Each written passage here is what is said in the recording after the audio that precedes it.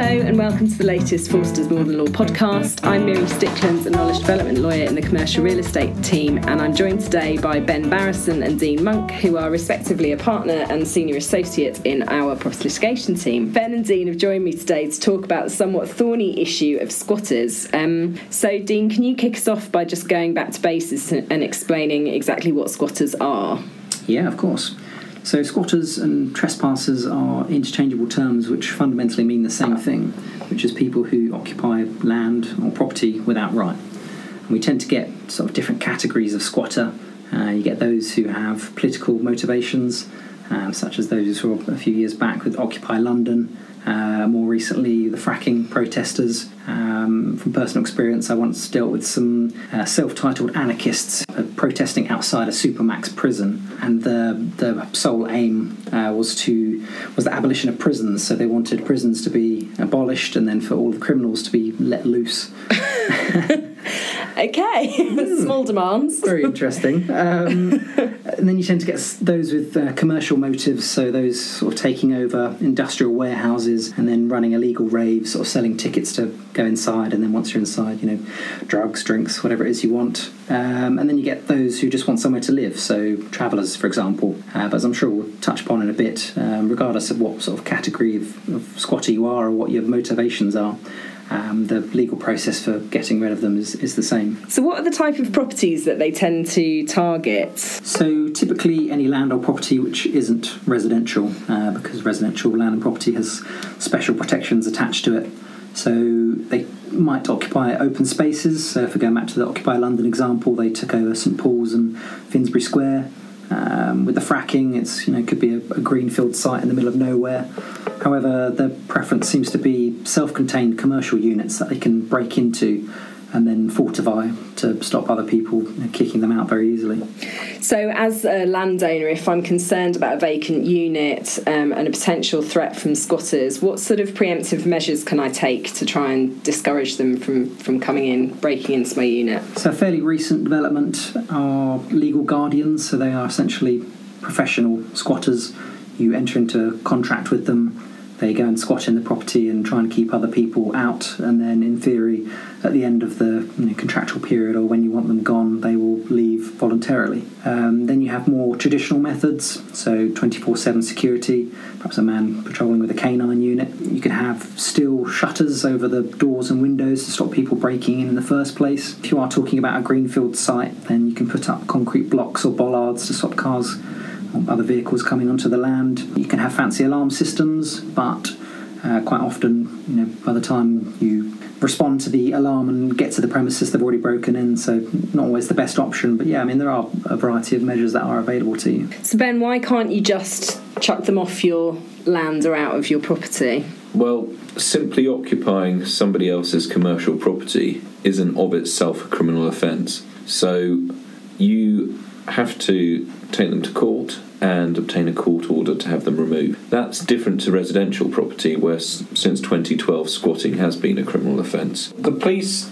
don't get involved primarily unless there's some sort of other crime being committed at the time they're on the land, because they regard it as a matter of civil law. Okay. You own the land, they shouldn't be on the land.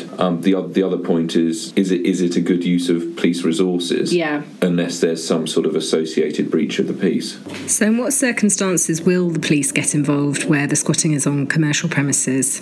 Well, for commercial properties, you really, as I just said, you've really got to be looking at some sort of other criminal offence being commissioned at the time. So, for example, have they caused a serious amount of damage when entering the property such that it's obvious to the police that criminal damage has been effected? Are they causing damage while they're in the property? Again, you're going to need the police to see something pretty serious. Primarily, if you get a court order compelling them to leave and they don't leave, the police can get involved and arrest them on the spot then. So at that stage, the police will come on board and assist your enforcement agents. Other criminal offences, stealing from the property. Do you have evidence of what they've stolen and how? The police will turn up. They want to write up a report before pressing charges. That's not going to get the squatters straight off your land. Yeah. Other examples, fly tipping, not obeying a noise abatement notice, or using utilities like electricity or gas. again, this isn't the police turning up, picking someone off your property and removing them. They're all quite procedural points until you get your court order. In practical terms, what sort of steps should I take if there are squatters on my land, Dean? So you can try and contact the police, but as Ben just said, unlikely to be helpful. I think the first thing you should be doing really is notifying your insurer, because first and foremost, it might invalidate your policy if you don't. Secondly, they might want control over the process or the professional team involved. They might want to also approve sort of the fees you're suggesting in advance. Once you've done that, then you should be sending people to the site to go and sort of do a recce and find out who's there. If possible, try and get their names, because if you get their names, then you can add them into the proceedings and try and get an adverse costs order against them, which quite often deters them from sort of pursuing the legal route or defending the proceedings. You want to find out how they broke in. Take photos of sort of any damage they've caused whilst breaking in. Generally take photos of the premises and try and find out what it is they're actually doing there, whether they're holding raves or doing other such nefarious activities, because once you have details of what it is they're doing, you can start the legal action against them. And so then how swiftly can you actually move to get an order to remove them, Ben? It depends on what the squatters are doing and which court process you use. Invariably, most claims will go via the county court, which is the standard route. That can take between 2 to 8 weeks. An alternative to the straightforward county court route would be an interim possession order. That can get you an immediate order for possession against them, but then you have another hearing to come back to find out whether that order was granted correctly and involves the landowner giving an undertaking to the court to make good any losses suffered by those removed, if it turns out they shouldn't be removed. So that's quite often a tactical consideration that you look at and think, well, actually, my client's the landowner here. Why would I sign them up to liability when we can just wait and get our order without exposing them to that? You can get them out via the High Court route very quickly indeed if you've got seriously aggravating circumstances. I think very quickly indeed could be a matter of hours in the right situation. Invariably, we tend to advise clients that 3 to 4 days is quite a realistic time scale, given that you've got to serve papers and you've got to line up enforcement agents. So to get on in the High Court, you have to show that there are substantial problems happening at the property. So what you might have is a substantial risk of harm to people, so threatening or abusive behaviour. Squatters throwing bricks at security staff would be a classic example of that.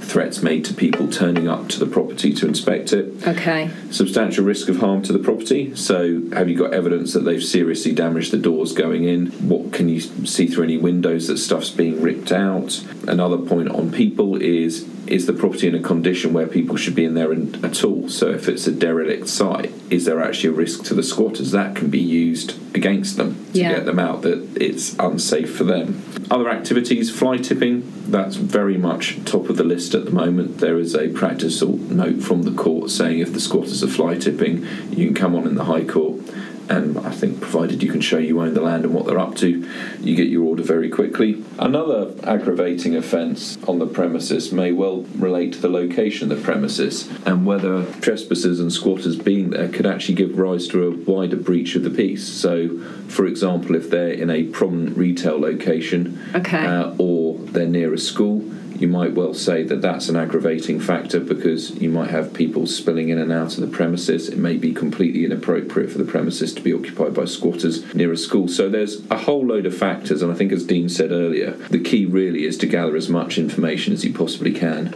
as soon as you can. Okay. Once you've got all that information and you're going to court, what do you actually need to prove at court? In the most simple terms, that you own the land and that they don't. So you have to have your documents supporting the fact that you own the land, and most critically that you're the party that's immediately entitled to possession. So say you're the freeholder and you have a lessee. The lessee is the party who would be entitled to possession against the squatters, so that could be a complicating factor. The term squatters' rights, that really goes back to the Criminal Law Act, which prevents you from evicting them without a court order. They don't actually have the rights at law. They're just protected from the violence that you might otherwise use. And so You mentioned sort of tenants there. I mean, we were talking earlier about kind of preemptive steps that you can take. The scenario where your tenant goes into insolvency particularly springs to mind as a point at which your property might be sort of quite vulnerable. Yeah, if you get a notice up saying this is no longer occupied because we've gone bust, that can be a classic scenario where the squatters go in. At that stage, if the lease still subsists, you can call on the insolvency practitioner and seek to rely on their insurance to get the squatters out, because they are still responsible for the property. Sometimes if a tenant's gone into liquidation and they disclaim the lease, you have to wait for the disclaimer to expire and then take action as the landlord, because at that stage you're legally entitled to possession. So there are these kind of pinch points at which you really want to kind of focus on, you know, the fact that potentially squatters might come into your property. Perhaps I suppose the other one is where the property's up for sale, possibly with vacant possession. Yeah, absolutely. Squatters do sort of scan the internet and places like Zoopla, and they're looking for places to let or places that generally become vacant, and they've got a whole network of spies, and they're quite savvy at finding out where these premises are available. So going back to the order for possession, if you manage to get one, who can then actually execute that order? So it needs to be someone who's got authorisation from the High Court, so an enforcement agent, or sort of more colloquially known as a bailiff. I always think it's very good to get them on board as early as you can so they can carry out that sort of early inspection recce we were talking about earlier. They can provide strategic advice throughout the process, but then also when it comes to the eviction, they are very good at knowing who they need to go and do the eviction, what size team, what skills they need to have. A couple of weeks ago, I was kicking out some illegal ravers from a premises, and it was their idea to send in an abseiling team because the squatters potentially had access onto the roof, so they could be up there throwing missiles or making a nuisance of themselves. And they went up there and they saw a line of ready-made Molotov cocktails waiting to be thrown. So in hindsight, it was a good decision. Yeah. What they're doing. And would the police sort of get involved at that stage? If there's likely to be a breach of the peace, they will. But if it is sort of a self-contained commercial unit, then they'll usually leave you to it. But it's always good to notify the police in advance, just to give them the option of being there if they want to be. So would you quite often ask the enforcement officers to be the ones who are kind of involved from the start, gathering the evidence that you need to go to court? Yeah, absolutely, yeah. They'd go along, take photos, have a chat with the squatters. Sometimes maybe they can convince them to leave voluntarily if they've let them know that court proceedings have started, or quite often the enforcement agents have almost a working relationship with the squatters because they know all the groups sort of in London or wherever it be quite well, and they've kicked them out on multiple occasions, so it might be they can strike up a conversation and advise on what's best to do. I think it's worth just pointing out when we're talking about kicking out and appointing agents, and earlier said that the Criminal Law Act you can't use violence. What the enforcement officers actually do by way of getting into the property is they will break through the barricades that the squatters have put up to gain access, but they won't use physical force themselves to forcibly pick up and remove the squatters.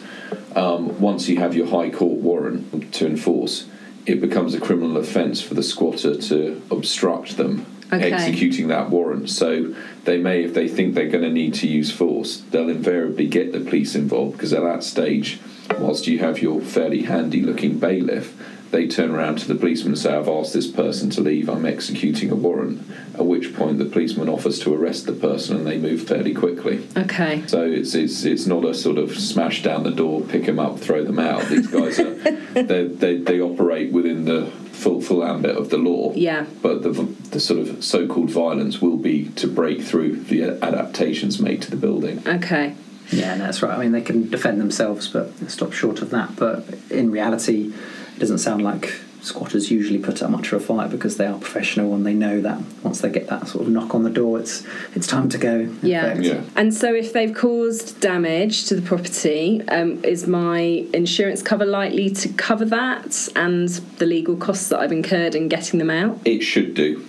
It would be always worth checking your policy terms, make sure you're covered. You usually get the cost of the damage plus the legals covered by most property insurance policies.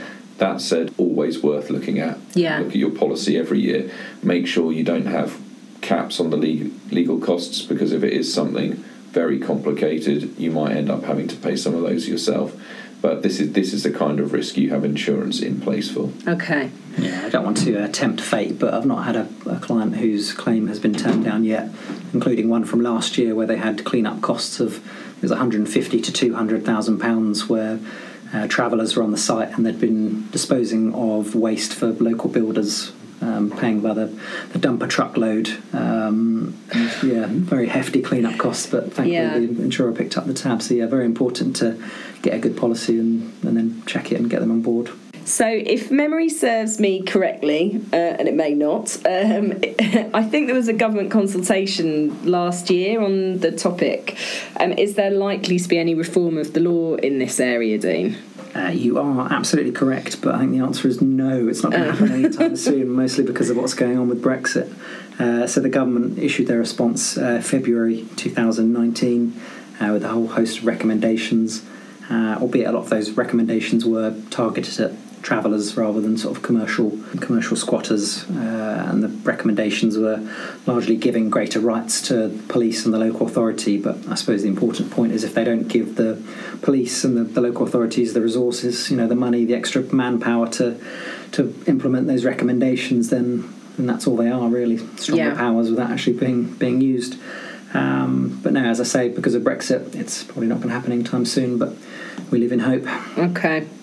As with many things.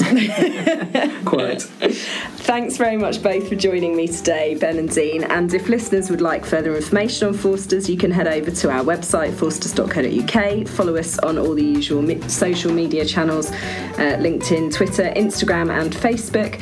And you can also follow this podcast on SoundCloud or your other usual podcast provider. And until next time, goodbye. The Forsters Northern Law podcast is for general information only and should not be considered to be professional advice. Forsters LLP accepts no liability or responsibility for any direct or consequential loss arising from the use of, reliance on or reference to this podcast. Forsters LLP makes no warranty or representation as to the accuracy of the information contained in this podcast. The Modern Law podcast and all copyright in it is the property of Forsters LLP, and it should not be used, reproduced or quoted, whether in whole or part, without Forsters LLP's prior written consent.